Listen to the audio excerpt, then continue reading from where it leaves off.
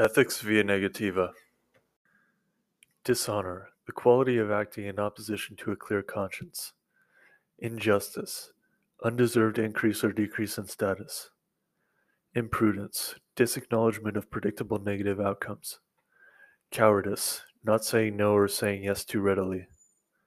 Anti-heroism, refusal to face the unknown and the fear that accompanies it.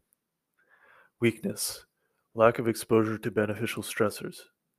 Immoderation, consumption and excess. Naivete, belief that something is less complex than it is. Stupidity, knowing better yet acting as if you know worse.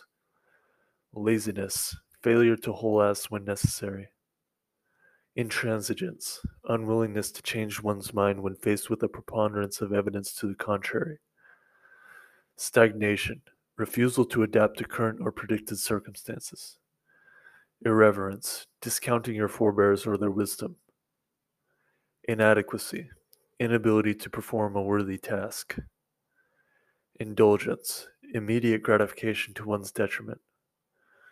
Nihilism, pessimistic indifference born of refusing to make necessary changes.